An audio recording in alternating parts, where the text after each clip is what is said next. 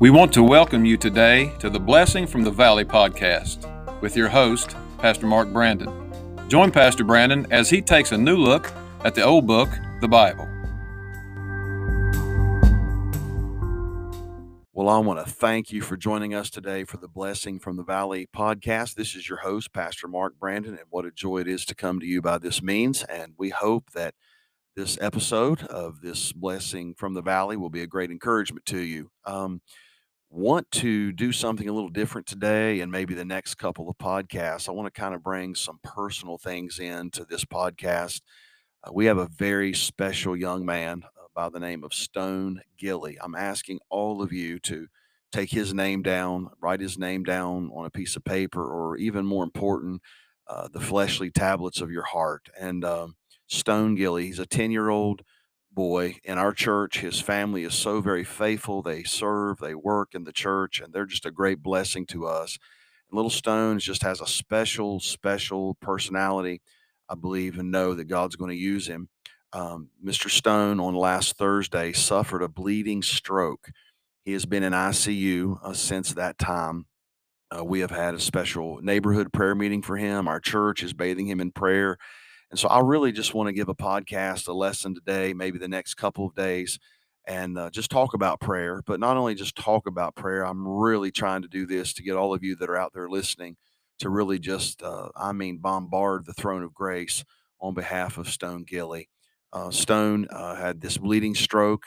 They were able to seal it off, but because of that stroke, there's two kinds of strokes that you can have. And they just found this out last night because the brain is starting to lose its swelling. They found that that stroke had caused another stroke. So there's two places in Stone's brain, in the back and then also on the side of where he has affected areas. Also, because he had this stroke while he was asleep, he aspirated. And so he's also struggling with his lungs. I was able to be there today when the doctor showed the x-rays, and the lungs are clearing. They look much better than yesterday.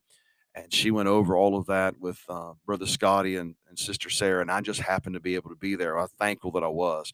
But I'm bringing all of that out to you, that you just really would bombard this little special fella, Stone Gilly. Look, all children are special. He's a little boy. But one thing that's special about him, just a couple of things. He's the kind of young man, even last year during Christmas time, he come up to me and said, "Pastor, could I spend a few days with you just to see what preachers do?" Now, I've never had in my 26 years of ministry have a young man say that to me. And then this past year, he wanted to dress up as a preacher for Halloween. And so he went all around the town to the homes getting candy, but he had his Bible and a shirt and a tie and a suit coat on. And so this is the kind of young man that we're talking about. He loves the Lord. He's in a good family. And so I just want you to really just lift him up in prayer. With all of that said, in 1 Timothy chapter number 2, verse 1, the Bible says this: "I exhort, therefore, that first of all, supplications, prayers, intercessions, and giving of thanks be made for all men, for kings and for all that are in authority, that we may lead a quiet and peaceable life in all godliness and honesty. For this is good and acceptable in the sight of God our Savior, who will have all men to be saved and to come into the knowledge of the truth. For there is one God and one mediator between God and man, the man Christ Jesus, who gave himself a ransom for all, to be testified in due time. Whereunto I am ordained a preacher and am apostle. I speak the truth in Christ and lie not, a teacher of the Gentiles in faith and verity. I will therefore that men pray everywhere, lifting up holy hands without wrath and doubting." I want to just speak on the subject of prayer and really just talk to you about behaving peaceably because of prayer. Now, this is a wonderful instruction here. We know that the Apostle Paul is writing to this young man, Timothy, his son in the faith.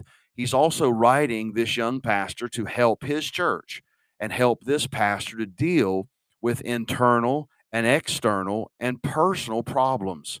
Look, all of us are going to go through problems. Some are going to shock us. Some are going to be surprises.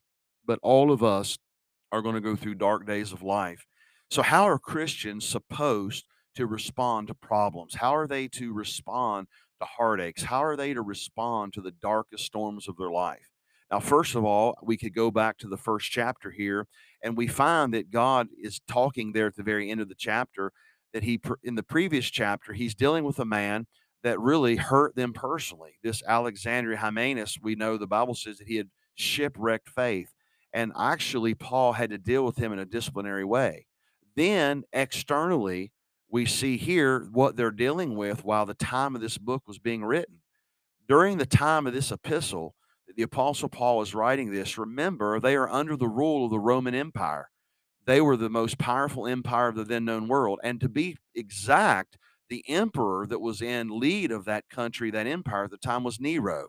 Now, there's never been a more evil man than Nero. Nero was the man that burned his own city down so he could persecute Christians. He's the same emperor, just for fun, would stick Christians up on sticks and staves and light them for human torches as he had parties and different things going on. This is documented historically. This is an evil man.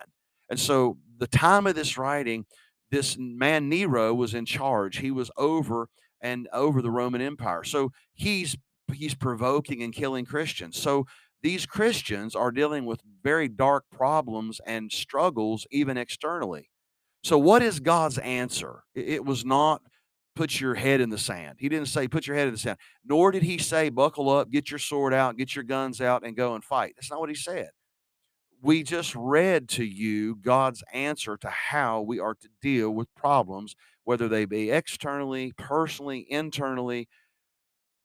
Look, we know that he wasn't also giving counsel here, telling them to spend endless amounts of time talking about all of their concerns, all of their problems. He's very clear. So let's look at what he says in verse number 1, the priority. The first priority was to involve the matter of prayer. Think about it now. He says in verse 1, I exhort, therefore, that first of all, very clear, should be the very first response, dealing with all the problems, dealing with all the struggles. First of all, I'm going to command you to deal with these problems externally, internally, personally by prayer. Now, think about the components of prayer. Right here in this passage, he gives different kinds of prayer.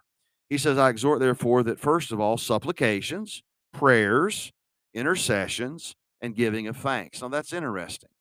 So when we talk about these components of prayer, let's just look first at supplications. This really springs forth out of a need because you're wanting something supplied. You're praying for supplication. So there's a need. You're recognizing that there is an adequacy on the part of the one praying. By the way, I've spent several hours and many days at the bedside of many people, but here recently I've spent many hours at the bedside of a little boy, and their mother and father are completely inadequate to be able to do anything to heal their son. And so when we think about this, we come to these places in our life when we have to recognize that we want to fix everything, but there are times we cannot fix things. And so when we are in that place of there needs to be a need supplied, we have to understand the inadequacy of ourselves being able to provide that need. In other words, the one we are addressing in prayer, the God of heaven, is the only one that can resolve or to meet or to provide or to supply the need. That's why many times we don't pray because we don't want to render ourselves inadequate. We think we are so capable of fixing things. We are so capable of handling things. But the priority of prayer and the component of prayer that God first says is you're to pray a prayer of supplication. In other words, realizing there is a need. You cannot supply that need. You are inadequate to supply that need, but you must go to the one that can supply that need. That's why prayer is so important. We cannot sustain ourselves. All of our problems, look, we cannot.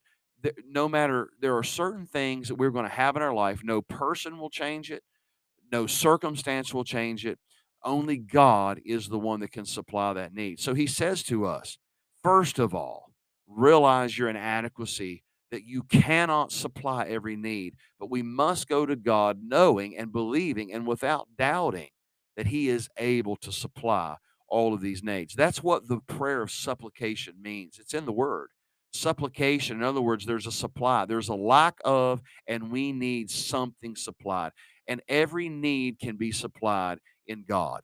And so we understand our inadequacy. And then quickly, as I close today, the very next component of prayer, he mentions the word prayer.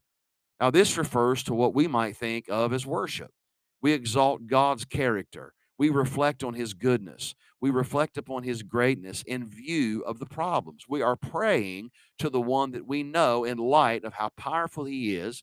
And we know, based on what he has done in the past, based upon his character, based upon his goodness, we are going to the one in prayer asking for something out of his goodness. In other words, realizing God is greater than any problem that we might face. You know what that does? That gives us a deep inner peace. There's been many times that I have struggled and struggled and struggled, and I'm even struggling to pray. But once I start to pray about something, God gives me peace about it. Why? Because we know that God is greater than any problem that we face. Listen, God bless you. Have a wonderful day.